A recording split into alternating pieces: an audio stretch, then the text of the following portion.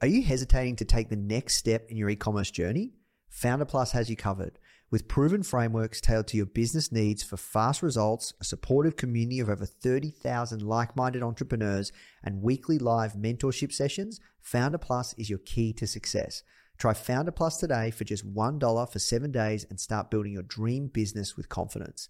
You can visit founder.com/start $trial or click the link in the description to claim your trial. Hey Founder fam, before we dive into another incredible conversation, I want to share something really special with you. Whether you're just joining us or you've been following us since the beginning, you've been a critical part of our community working to change entrepreneurial education. I started Founder almost a decade ago with the mission to provide entrepreneurs access to the world's greatest business leaders.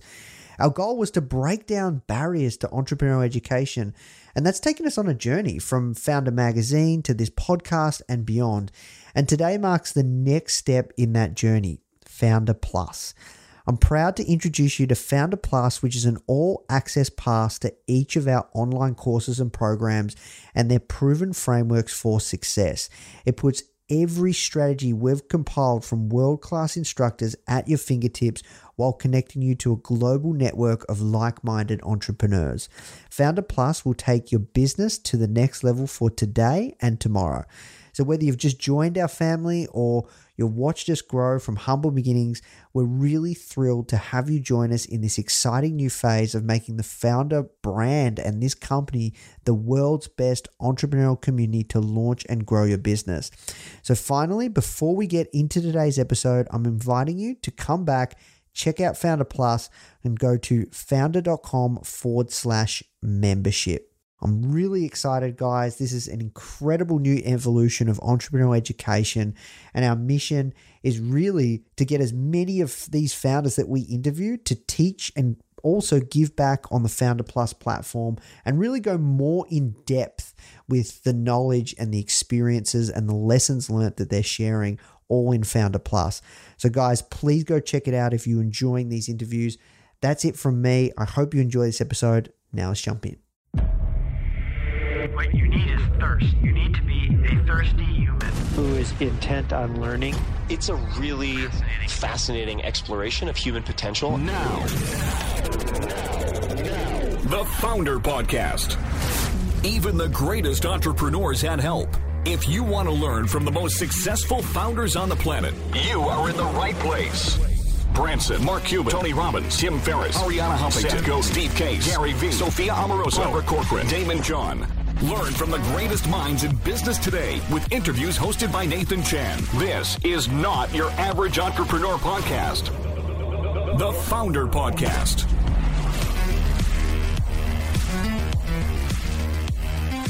Hey Founder fam, welcome back to another episode of the Founder Podcast. Today we're sitting down with Trinny Woodall, who's the founder of Trinny London.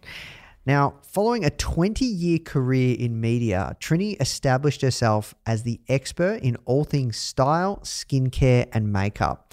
And inspired by her unique design of stackable makeup pots, she set out to establish Trinny London in 2017 with the mission to help give everyone the tools they need to feel their best. Today, we're going to be going over all things product, funding, personal brand, and really how to develop a die-hard fan base and community. So please welcome to the podcast, Trinny Woodall.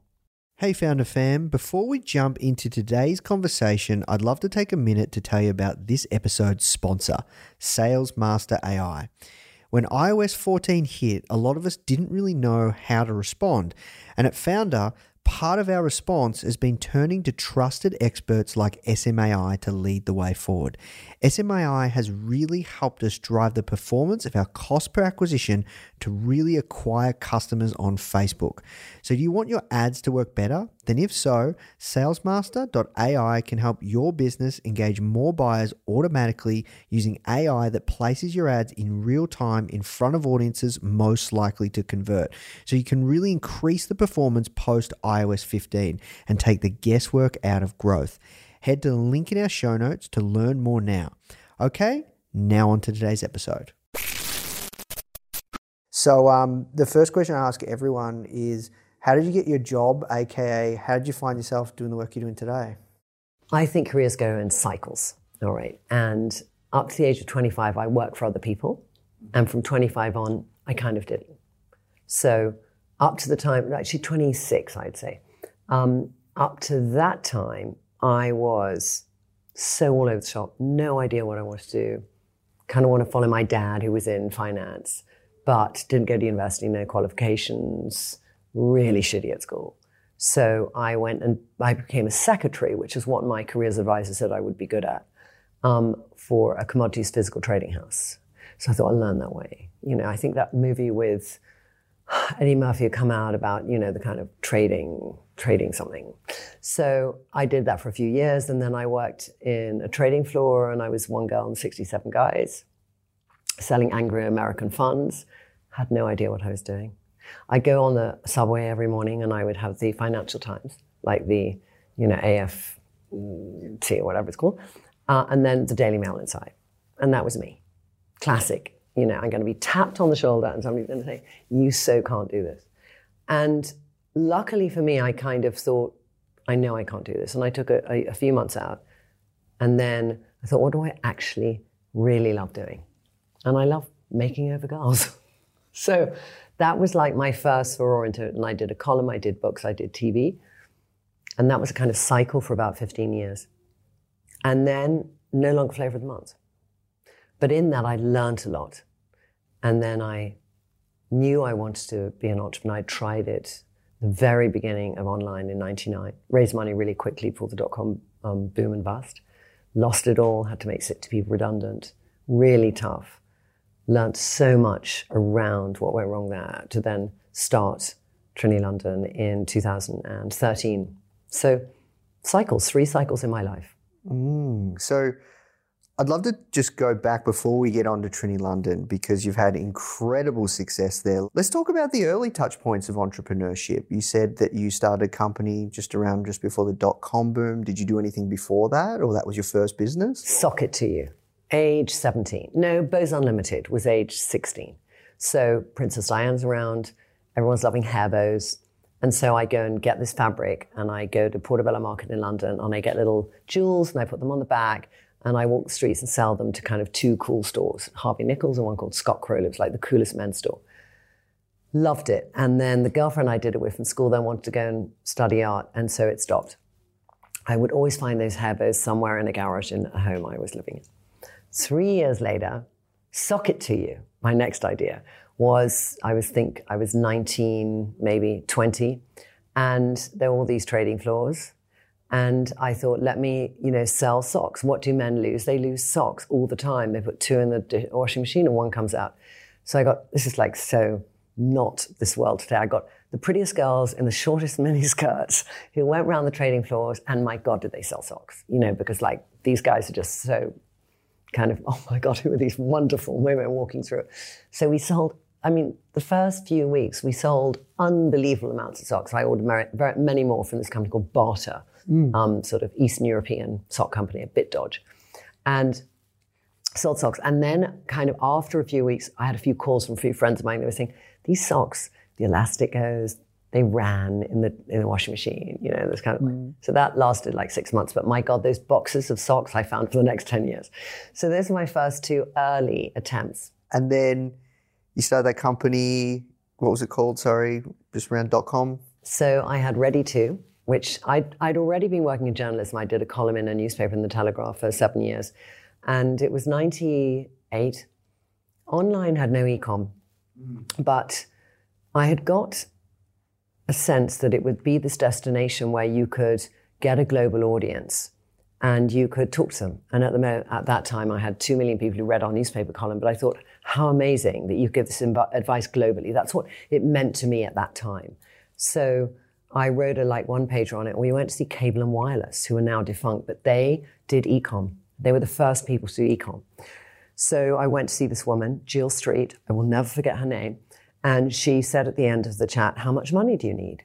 And I had no idea. I'd never pitched a business before. So I said, £500,000. And I remember Susanna, my partner, literally went, sorry, kicked me under the table. Okay.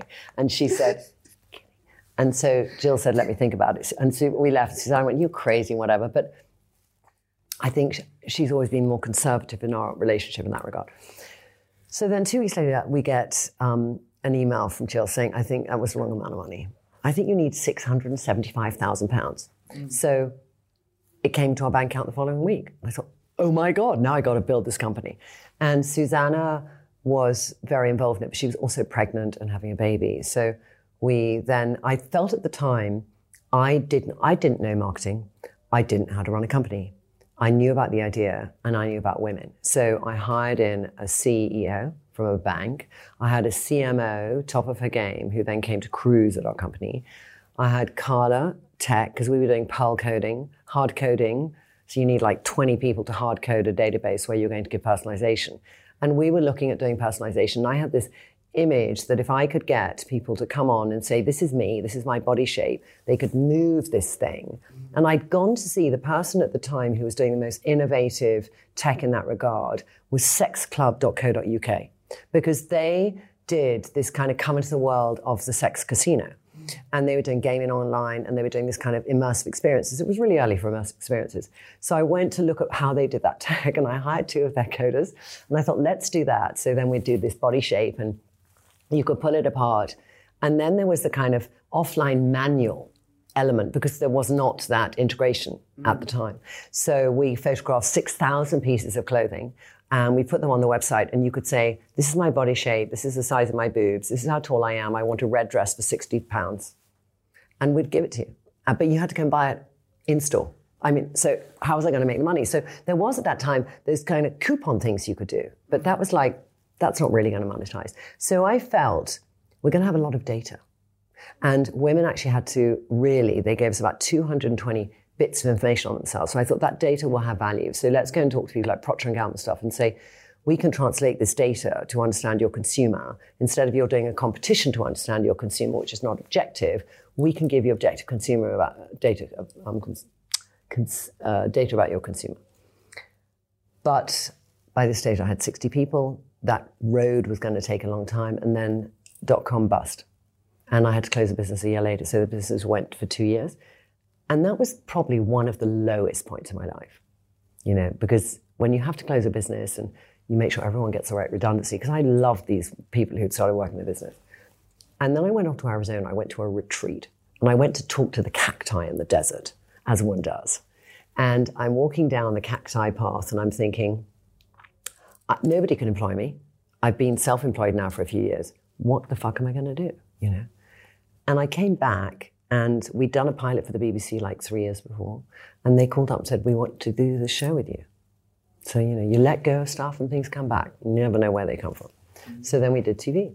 Ah, that was that season. That was that season, yeah. Yeah, got you. So, you know, you worked on What Not to Wear for close to 20 years. What lessons did you learn that you took from that to Trinny London? So many.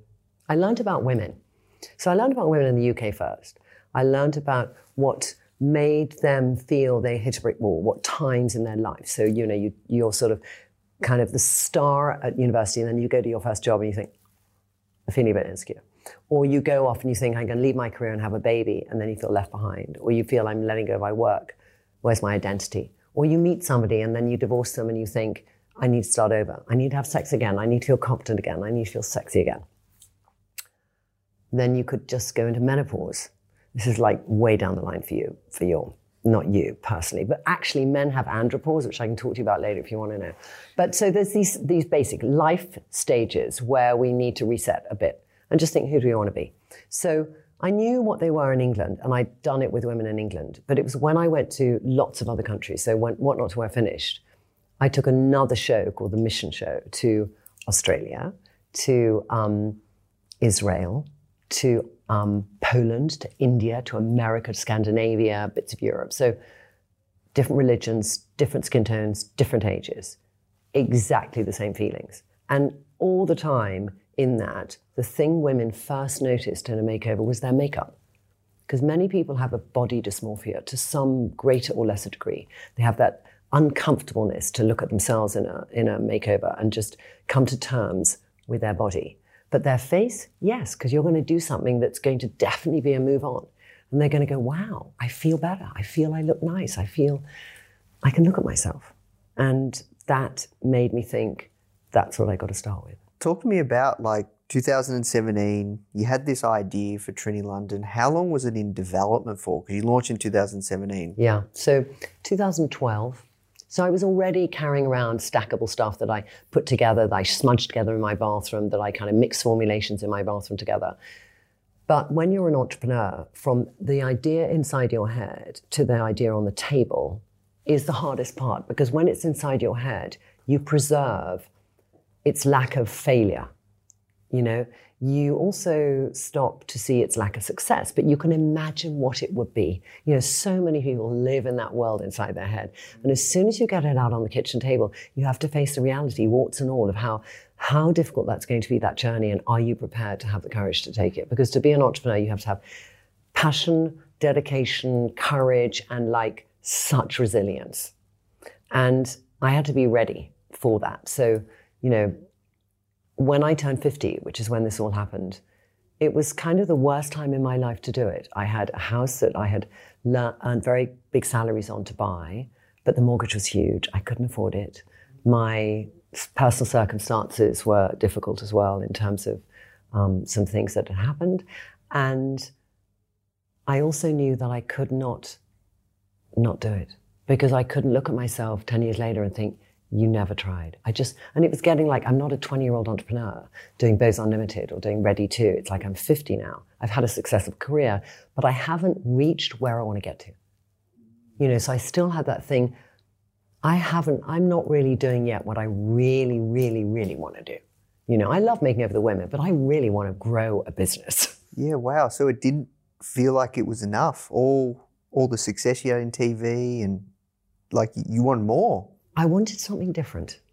More maybe is wrong, because it sounds like it's greedy. Yeah. You know, I just wanted, when you make people over, you do them singularly and you see the impact. And I think the drug of what I do is to see how you can leave a woman feeling better about herself. And then I thought to myself, if you have a product and a business and you're online, you can do that globally. At the moment, I do that in each country I am in, where that TV show is aired. You know, it's like, it's small. What if I can do it to millions of people? Yeah, okay. So you had this idea in 2012. You were kind of playing around. How long did it take to get your first batch of products ready, and what did you launch with? Well, for me, I couldn't fund it myself. You know, I kind of like, to me, to do R&D and to do the, you know, prototyping of our tooling took money. So I went, and in England, there's something called an SEIS scheme, which is a entrepreneur's investment scheme, which means you can find high net worth people and they will lose only 50%. They can invest and lose, you know, get 50% of their tax back. It's a really great scheme, which I don't know if you have here in Australia, no, because it really helps young entrepreneurs. So I raised £150,000, and with that I did the tooling and I did the product development. Yes. But then I ran out of money. And by that stage, I had a few people who were in the business. And so then I thought, okay, do you know Gary Vee? Of course. So I always follow Gary Vee. When he had literally 40,000 followers, and Gary always says, what the fuck can you sell in your house? You know, go and sell the sneakers on eBay. Don't think like, you know, don't think it's going to come to you. So you've got to go and get it. You were thrifty. Thrifty. So I got all the clothes. I opened my doors, and I was sort of slightly in the public eye. So I didn't give a shit. I opened my doors and I said, come in and buy the clothes. And I had amassed 20 years of clothes from every fashion house, because I worked in fashion. So I did £60,000. It's like $120,000. Yeah. So I had another year of being able to have money until I got to a stage where I went to VCs and got proper investment. So you launched in 2017. When did you have to get proper investment from VCs? Is that pre-launch? Yeah, pre-launch. Yep, so okay. we did a pre-launch round. Yep. And so we were pre-rev, and we had to kind of prove why we were going to do the valuation at 10 million, which is my first valuation. And that was a huge challenge. And I didn't know actually to what extent the challenge would be. And anyone who's gone to VCs for money has VC war stories. But there's female founder VC war stories, which are slightly more interesting, because 2% of investment into businesses is into female founder-led businesses. Last year in the FT, they did something. And I'm just like, you know, the only difference, which is more male skewed, is coal mining. Okay, just to give you a perspective here. So as a female founder, when you go in and you pitch, there are a few things. They're going to ask you questions, which is how are you going to protect your downside? Yep. And they will ask generally a man, how are you going to maximize your upside? So different kinds of questions. I had a few questions from some Silicon Valley investors, like they'd sort of chat to me 5 minutes, then they go, how old are you? And I go, I'm 51. And they'll go, okay. 5 minutes later, we were out the interview. So there are other people who would say, I love your tech, I love the personalization, I love this match to me idea where you're going to find out what people suit, but can you just do that in a third-party environment, third-party shop, and then you can just sell that makeup in a department store? And I'm like, what you don't get is I'm going after a woman who predominantly is not used to shopping online for makeup. Only 20% of her cohorts did. And I want to bring her to feel comfortable online to shop. I want to take away her paradox of choice. And to do that, I need this combination. But it took me 28 meetings to find somebody who got what I liked and did. And so how much you raise? I raised 2.2 the first round. And then I did a further round. And so in total, I raised 7.9.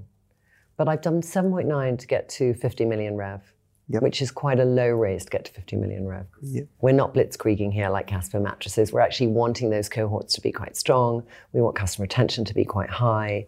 And I think the time in which I was raising money, it was all about customer, acquisition. It is our North Star metric still, but retention is equally there. And I think we spoke about retention a bit earlier because I felt I want to build my business on bricks, not on sand. And we've seen a lot of dot-coms now who just, there wasn't the ability for them to get to market and have a positive EBITDA in any shape or form for the next 5 years. Ton of questions here we've got to unpack. So now we're getting to the real nitty-gritty. So talk to me about the launch. What was your MOQ? How much stock did you have? And what happened with the launch? How'd you launch? Talk to me about that. So I'm doing online. I've got a small following on Instagram. It was about 100,000, 120,000 at this stage. And I had done for the business plan that I had said that 3% of my followers would purchase in the first year. Okay, and I did, that was all I had to base it on. I was not the guy doing the pie in the sky, we'll get to here. I was thinking, let me do something that really, to me, is achievable, that I feel will happen. And I think I said 3 to 5%. So we launched with 49 SKUs. We did SKUs that are quite multifunctional, so everything snaps together in our makeup and the colors can go on lips and cheeks, and then, things work well together. And I had no idea which would be a bestseller, but I had 2 products that I had taken forever to develop, one called BFF, another one which launched tiny bit later called Miracle Blur. And those ones are actually our bestsellers. We sell them every 30 seconds. So they really sell well. But at the time, you look and you think, I don't quite know, but I feel this is more innovative.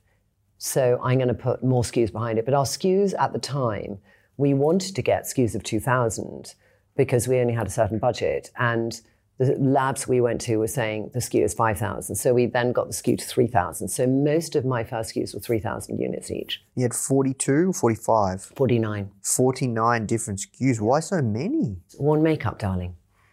So with makeup, you've got foundation, concealer things, that's 12. You've got this cream which turns the color of your skin, which is 6. You've got 12 eye shades. You've got 6 type of a lipstick. You've got 8 type of a lip cheek. You've got 8 type of a lip glow. And you've got 8 type of a lip luxe. It comes to 49. Yeah, wow. So what would your advice be to someone looking to get up into the makeup industry then? Is it to raise money? Can you start a successful makeup brand without raising money? I think you need to bootstrap as much as you can at the beginning. I really do think you do, because a lot of companies I see who get funded then kind of spend the money erratically. And I think if you bootstrap, the longer you bootstrap, the more you really understand where you need that expertise. Where do you not have that expertise? At the very beginning, it was me. It was what is now my COO, who came with an accountancy background. It was 2 interns and a makeup artist. And then our next person was another assistant. And then there was, we were 12 around a table. And then by the time we got funding, we were about 24 people. So you slowly begin to think, who do I really need now? And at the very beginning, we couldn't afford to get heads of department, but I also didn't want heads of department, because when your business is a certain size, you want to kind of be so understanding to infuse the vision you have for that business amongst a team. And then as you grow and you know that your expertise is not enough, you want that person to come in who will say, I will do your paid acquisition and I've done it for 10 years. Boom. And you think, great, fly with that. I know how to do tech. We now have a tech team of 46 people. We have a data team of 12 people. So, data, we have ERP backend systems that now do local warehouse distribution. Experts are required for these kind of things. At the very beginning, it was very different. I was employing people who were smart. They come out of university. They were in their first job. They just had something which was passionate and hardworking. And many of those people today now run their own division. At what point in time, how fast did you know you were onto something? It was going to work? It's interesting that. Slower than not slower than I imagined, but it's sort of, we got traction. So when you had, we decided from day one that we would ship to Australia, because I knew how I felt when brands launched in America and we were the second-class citizens in England. Yeah, like Glossier. Yeah, like Glossier. So I just wanted to launch simultaneously in Australia. So I think at the beginning we had this very loyal customer base, because 2 days later after the launch, an Australian saying, I got my order. And it gave us this amazing fan base, customer base, follower in Australia, which now, is why we're here as our second biggest market. And that was that investment at the beginning. But that growth is slow because you're getting to a few people. You're not then doing paid marketing. We were doing all organic and PR. Yep. And then you get to a point where you know that you can start to do paid, and it will actually have, you realize there is traction in the market for your name. And only when you feel that traction is there should you really get paid. Otherwise, you're putting money down the toilet. Somebody that was starting a new brand tomorrow in the e-com space, you would recommend to start with organic and PR before even touching paid, from your experience? I would. First of all, Facebook changed the algorithm. iOS has changed. Cookies have changed. So the whole ability to have that, whether you do it on a ROAS or whether you do it on an eyeball, and I think you got to do it on a ROAS to begin with, right? But we have so many people just throwing money at advertising and they're wondering why there's no traction. And it's just that classic. It's not necessarily, also the influencer market's become more sophisticated too. And when we started, the ability to work with influencers who we were helping them and they were helping us feeling. And now influencers, it's a professional business. We respect influencers. So it's a different kind of monetary gain. So you need a budget for that too. It's not like you can say, well, paid is this expensive, let me do influencers. But you can find people. I have a few people who I mentor in new businesses. So somebody came up to me and said, look, I don't have the budget for what I do, but it's a brilliant idea that she has. And so I said to her, there's a few people who love it's a kind of food, okay? They love it. And so why don't you go and pitch them and say, look, I can't afford to pay you as an influencer, but I will give you 2% of the business. And I would love that in a year, you do 10 posts, and it's like you might get the same as if you had an investment of £500,000 in terms of what you can get from 10 key people who also are getting pitched by everyone of, we'll do an affiliate link or I'll pay you 20 grand. But it's very different for somebody to say, I'll give you a percentage of my business. Then they're like, hey, I can make money when I sleep. The concept of making money when you sleep is very different when you're a performer. So it's just, how can you think more cleverly than just thinking, I'll do an Instagram ad? Hey guys, I hope you're enjoying this episode and learning a ton. As you know, in this series, we interview some of the greatest founders of our generation to find out how they did it. However, if you're thinking of starting your own business and you want to hear from some incredible stories from everyday people like you or I who are actually in the trenches, only been building their business for maybe 1 year or 2 years, that are building right now and they're really in the early stages, but they're getting success, you should come and check out our new podcast, From Zero to Founder, hosted by our community manager, Molly Flynn. These are in the trenches stories from our very own successful students that have gone through some of our programs. People just like you who are deep within the process of building their very own successful business. These are the founders of tomorrow.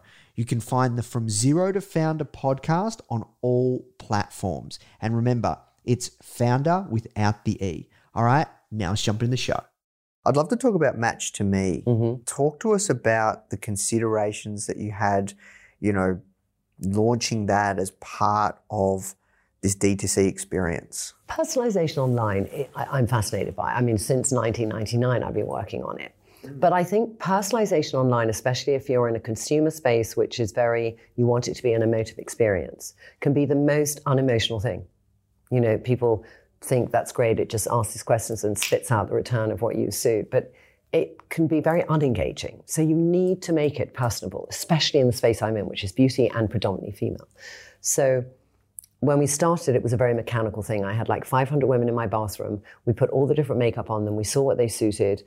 We got some patterns, and in makeup to date, at that stage, you have people who would there was a brand that did things like saying, if you have blue eyes, these are your eye shades. But nobody had said, hey, you've got a brown hair, you've got a slightly, I call you sallow olive like me, oddly. You've got a cool brown eye, so you're neutral, all right? And you will then have this palette that suits you. And to define makeup by that hadn't been done before anyway.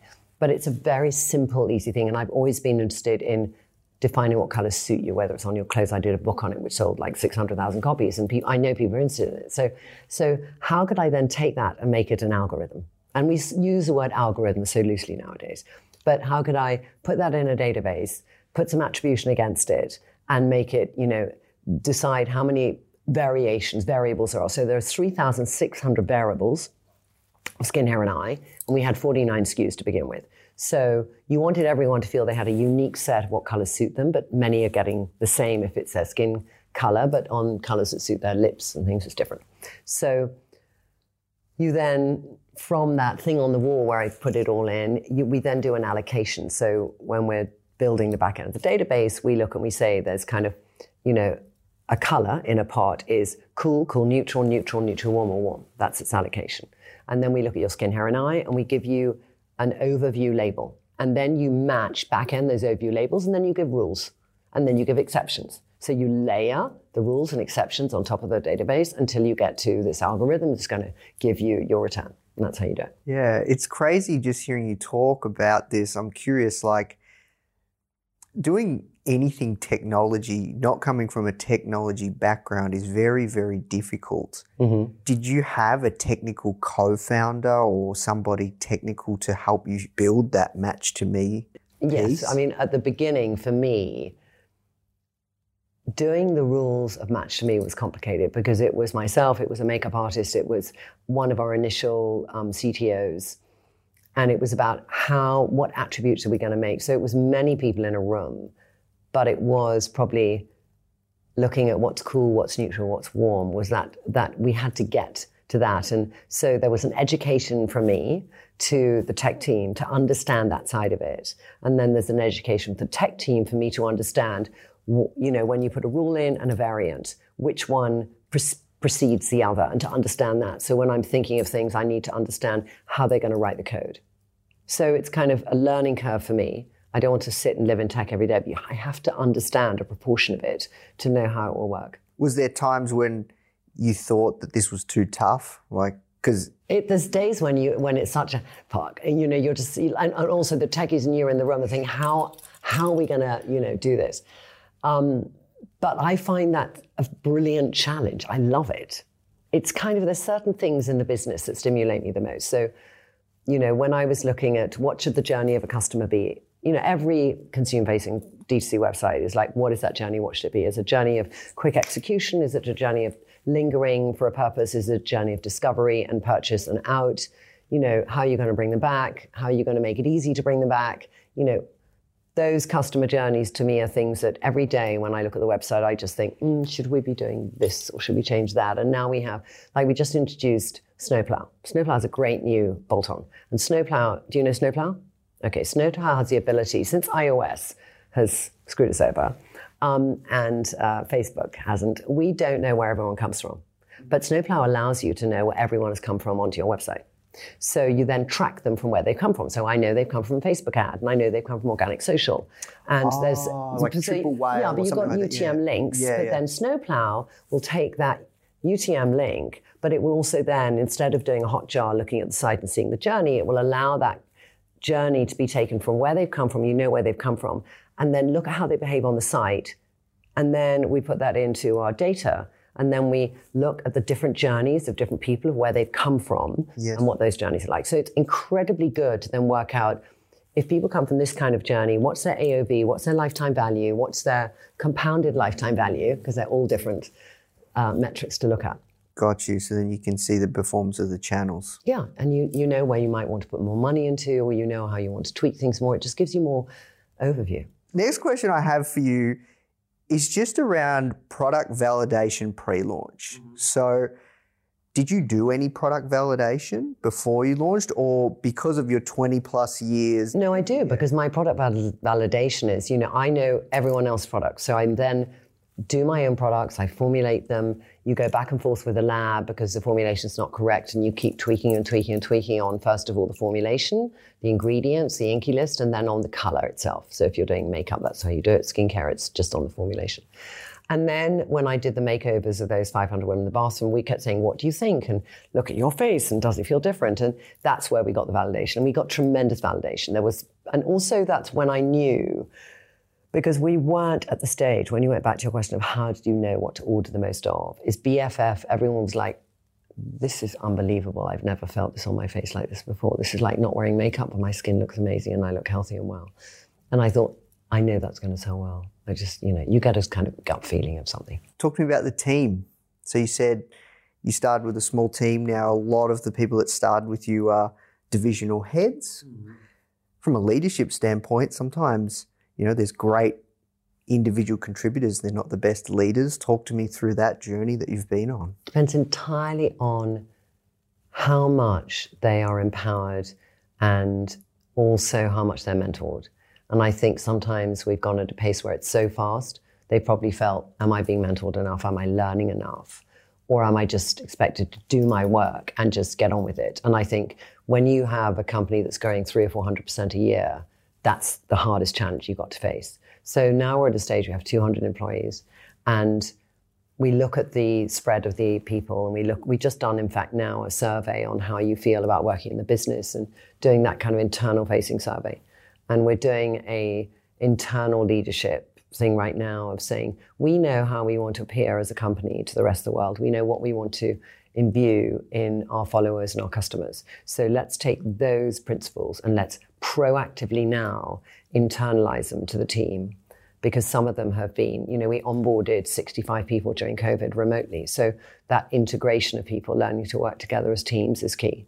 But I think the people there's a balance in a startup that when you have somebody who's come and they haven't had other work experience before, they have to learn on the job certain skill sets, but they know the product and the customer better than anyone nearly you'll bring in, because they've lived and breathed it, and that evolution of the customer, because customer evolves too. That core customer at the beginning may still be there at the end, but it's broadened that customer base and they've grown with that and they've seen that evolution. So there's a huge benefit, but that benefit stands well when they themselves feel they're growing, and that they're learning how to be a manager. So there are two people in the room now, you can ask them, who started as first job and intern, and now they both run teams. So how about you? How do you continually develop as a CEO? Because it's a much different job when you're a startup to now scale up. Like how are you developing? It's so different. And it's tough. Very tough.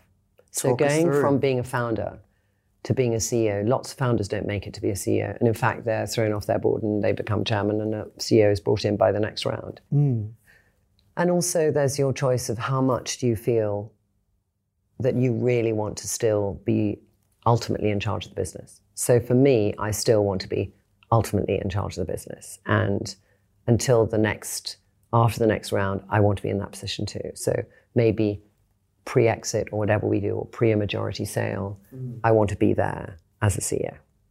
So what do I need to change in order to do that, in order for the company to grow the best it can without somebody else maybe more qualified as a CEO, but perhaps less qualified in the knowledge of what we are as a business come in.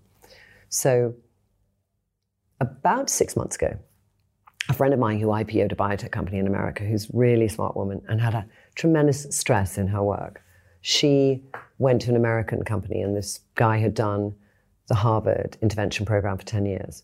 And he's an amazing CEO coach. So she said, it's really helped me to get a balance, to understand what proportion of my day is spent on strategy, how much I'm in the weeds, and how much I'm guiding. So I've started working with him the last month. And it's been such an eye-opener, because I love to be with people who I know much. I'm okay smart, but he's super smart, so it's so stimulating to being with somebody super smart. So very quickly, within an hour and a half, I thought he's great. And then I actually said, I want you to work with the whole C-suite, because I want us all to be getting what I'm getting. So they're all now slowly working with him, which is going to be good, because then we're going to have an offside in December and just bring that all together as a team. But for me, he said, what do you find easiest in your job? And what do you find hardest in your job? So I said, what I find easiest in my job is when I'm with our customer and follower, because I know her, I've known her for 30 years. So it's like, it's my biggest comfort zone. I know what she's going to think and what she's going to say. And and he said, well, how are you with them? And I said, well, I try and think, how can I empower them to be their best? How can I lift them up? How can I make them see the good in something when they feel bad about something? I guide them sometimes. Sometimes I'll have, not strong, tough words, but just like, think about this, kind of quite direct. And sometimes I'll be very careful and nurturing. But I'll try and I also am inspiring for them. And he said, well, that's what you need to bring to the C-suite. Because that and you're incredibly comfortable with that. And in the C-suite right now, some days I am inspiring, and some days I am incredibly strategic. But some days I'm so in the weeds. We have a new launch, and I'm like, why is that picture on the third page looking like that? It's like, there are 20 people who can do that. But I go back to that, that's my baby. And that's where the founder does not become the CEO. So becoming the CEO is not worrying about that. There's a very funny, you get the things from the weirdest people. Barbara on Shark Tank.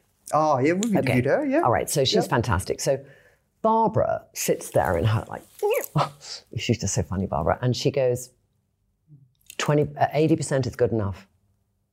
80% is good enough. And what my 100% is to a consumer is probably 150%. So 80% actually, and when you're a founder at the very beginning, 80% isn't good enough, because you need to be 120% to get to the place. But I'm at the business now where 80% is good enough. And like, I can wake up a day and say it is good enough, so I don't need to send that email actually. So I'm still in that learning stage, but I'm really excited because I feel now maybe I can be that person. Whereas in the last few months, there's a lot on, I'm kind of running around the world. So, because I have 3 parts. I am running the business, I'm the face of the business, and I'm also the social media face of the business. And that stretches you quite long. You talked about the hardest part you're working through with your coach. Can you share that? I think it's understanding how other people are and understanding what makes them tick. And getting that person to help me understand people better, who maybe I just find sometimes I just don't quite know how to work with them. So that's the hardest thing, because I just have to that's probably the hardest thing. But that's the thing I most want to get right as well. So, and also deciding, who are the right people to take the business forward? That's the hardest thing. When you look at your entire team and you think, who are those people who would take the business forward and who are those people who won't? Holding people to account. Holding people to account. There's certain areas of the business that have very clear KPIs, and certain businesses where KPIs are far harder to be very clear. So when teams are looking at other teams and some of them have very clear KPIs, and then they think, well, what's their accountability? So it's getting, I think, teams to understand there's different types of accountability for each team, and There's different ways each team will work. Fundamentally, ops works so differently from tech, which works differently from finance and new product development and marketing. They all have a different rhythm. But there needs to be that mutual respect for, are they working? Most people in a business just want to know everyone else is pulling their weight as equally as they are. And that's kind of one of the cool things for business working well, because then you're not kind of thinking, I'm pulling all-nighters, and they're just like, what are they doing? And sometimes that's from a lack of knowledge of another department's work. So it's also, we started to do these things on a Friday. We do this kind of like a town hall meeting, but it's been online. And so we now get a department to kind of present what they do, and they have questions at the end. And interestingly, most of them, there's a few questions at the end, but we did customer service. And they had so many questions from the team, all different members of the team, who just was fascinated to know, how does customer, what happens when this happens? What happens when this happens? And I thought, this is great. This is really great, because then they appreciate all those different things that customer service are dealing with. Let's talk about personal brand. We'll switch gears and work towards wrapping up. So talk to me around the challenges starting a brand kind of around your personal brand, and what advice you would give to people around doing that, especially even if you think of wanting to build an asset that could one day be sold as well. Have you been how strategic have you been? Talk to us about that. There's pluses and minuses about having your name above the door. So the plus is that it might open some doors. It might then make people more judging that you're going to be one specific thing when you could be being another, because you have a history of being one thing and your business is another. So that's a challenge in itself, which I've encountered a bit. But also the downside is that people might say at the very beginning, we need you there all the time. But there are a squillion examples of companies where that's not the case, from Bobby Brown to Laura Mercier to Charlotte Tilbury to Estee Lauder, lots of them. So I don't feel at all that that's an issue, because also in so many transactions today, the exit for the company might not be the exit for the founder. And there is that kind of, either you've got to you kind of got a rollout of your deal, or I think like Tilbury's case, she had a percentage of the new co with the people who bought it and bought everyone else out. So she's in that business doing stuff with the existing CEO, Dimitra, and just, that's the next evolution of the business. So actually there's many examples where that I do not worry about. But I would worry, my biggest worry would be that when I find somebody who ultimately might take the business to that next level, that they would do it responsibly in the way that I would love the company to be totally, totally global. And I know, look, I'd love to talk about as well your connection that you've built with your community, Trinny Tribes. Tell us about that and what advice you would give to people around cultivating community and just building relationships at scale, because that's really what it's all about. It is exactly that. Yeah. There's different communities we've seen. We've seen the Glossier community, as the Glass Emily Weiss, and then became Glossier. So I think communities have been manufactured by some brands, and I think those perhaps ultimately are the least successful because they're living on quicksand. Ours was started by a woman in Northwest England called Kelly, and she followed the brand, me, on Facebook, and she started a little fan page. And then that grew, and then we had a few of them, and then we saw they were there, and they all had different, one had taken my face, another a bit of yellow. They'd screen grab bits of what they felt was us. And then we sort of then said, well, look, would you like to, come together, this Trinny tribe that they sort of called themselves. And you've got admins of the page, we could call you ambassadors. And we could also, when we have a new launch, we would send it just, to the ambassadors. So you can feel that you have a bit more awareness than that community that you're building. But there's never money that exchanges hands. There's never promos that exchange hands. There's never commercialization. And I think the true beauty of our community is that there's a passion, and we inspire a passion for them to make the most themselves. But that community itself fosters, lifting up women. So during COVID, we had an explosion of the community. And I would sometimes say on, the Trinny tribe in Germany is now 300 people. If you want to meet a group of women where you can decide the woman that you want to be today, not who your father, brother, daughter, mother, aunt, sister, best friend thinks you should be. That was, at that time, that message was incredibly relevant because most women were sitting in that household, juggling 5 roles and having no time for themselves and feeling so stretched. And that resonated. So they joined their local tribe. We now have them in 33 tribes around the world in 16 countries. Of women where I think New South Wales is. I don't know how many New South Wales is, but I think that's about 5,000 or something. I can't remember. Yeah, and so we have about 10,000 in Australia. And how do you constantly build that community and ensure it thrives? And it's about that it's never a one-way street. Instagram is a one-way street. It's a fan page. It's like people leave comments and stuff. And Facebook is a two-way community because you can upload, you can, put your contribution in, you can get a response. So it's a perfect environment for building a community. And they all feel heard because we have Paris, who's one of the early people who just in London, runs a team now of 12, I think. 12. And they answer 11,000 comments a week. So when you look at scaling that, you look at what you outsource and what you scale and what is really important to keep in-house, it's something like that. Because that is our heartbeat of how our follower and our customers feeling. When something comes out about a product, it's like they're our biggest advocate and our biggest critic. So we know quite quickly if something is happening that we need to look at. We know if something is resonating immediately. We know the zeitgeist of how they're feeling around political things. If we want to put up a meme, we can kind of get a sense of, we won't make a huge error of judgment, around something.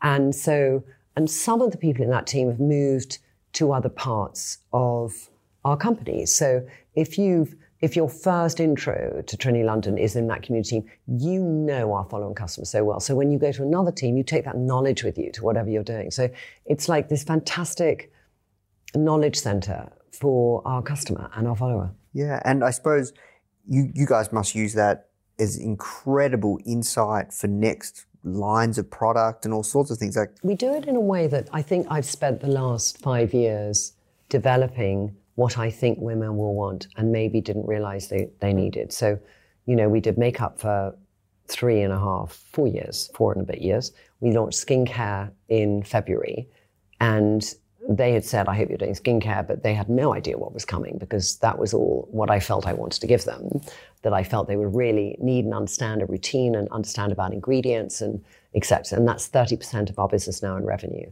in 6 months. Yeah, wow. So that we now are looking at how we grow skincare. And I was in the lab and we came up with sort of 20 new concepts. So I thought, okay, this is the first time I'd ever done it. And I just said, I'm in, here looking at all these things. And I'm not going to tell you what any of them are, but I want you to just quickly, I did it on Instagram, let me know what you would like next. And we had 2,500 comments in like a few minutes. So we then put them in, some like 9 people wanted deodorant. But what was interesting is that of those people, there were some big ones. And those big ones were maybe number 6 on what I was doing next. And I thought, I'm going to put that number 1 now.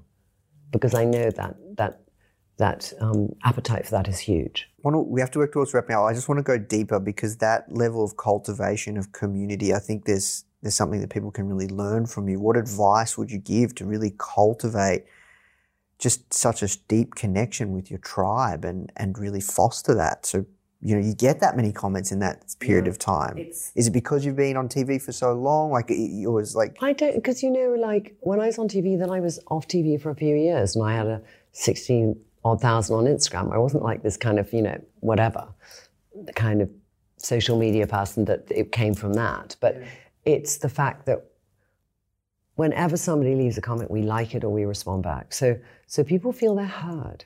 And when you're a community and you follow something, like if you follow somebody in music, you the idea that you might get a response will be minimal because there'll be 28 million comments on Ariana Grande's, 200 million Instagram account. So that scale doesn't work for us, okay? But when you're at a few million, it can work. And it's that fact that, on DMs, so on normal ones, we respond to everything. But DMs, you have primary, general, and then you have what I call the dark hole, requests, okay? So primary, I will do myself. And secondary, I'll do myself. I won't do Facebook directly. The team does that, but I'll scroll through the answers because occasionally I go down the weeds and I want to check they're the right answers.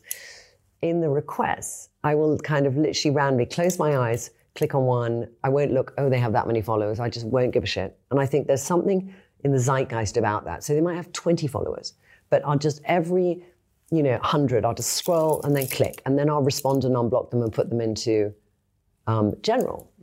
And just out of the blue, they get this message and a response. And that's incredibly powerful because they're heard. And people need to be heard. Yeah, but as a CEO of a 200-person company, is that the best use of your time? Okay, let me throw this one back at you. A guy started a competitor to British Gas, the most successful energy company in England. And his desk is in customer service. And he's a CEO. And he's a seasoned CEO. And I sat at a breakfast with him once of CEOs, and he said, the most important thing I can do for the business is to know exactly what our customers want because it reflects every single thing we do. There you go. All right, we're going to move to the hot seat round. Rapid fire question and answer. How do you define success? Having the freedom to do what you have a passion for and to have many people buy into that passion. Who's your favorite style icon in history? Iris Apfel. If you could have dinner with any entrepreneur, dead or alive, who would it be and why? Might be like Rockefeller. That original baron, I was looking at the original kind of people who made America and just like turned things around on every situation to think of a new way to deal with something. What's the one thing entrepreneurs need to be successful? Never giving up. Awesome. Well, look, thank you so much, Trinny. This has been a ton of fun. I've learned so much from you and congratulations on all your success, and I'm looking forward to continuing to follow the journey. Thank you. Hey guys, I hope you enjoyed this interview.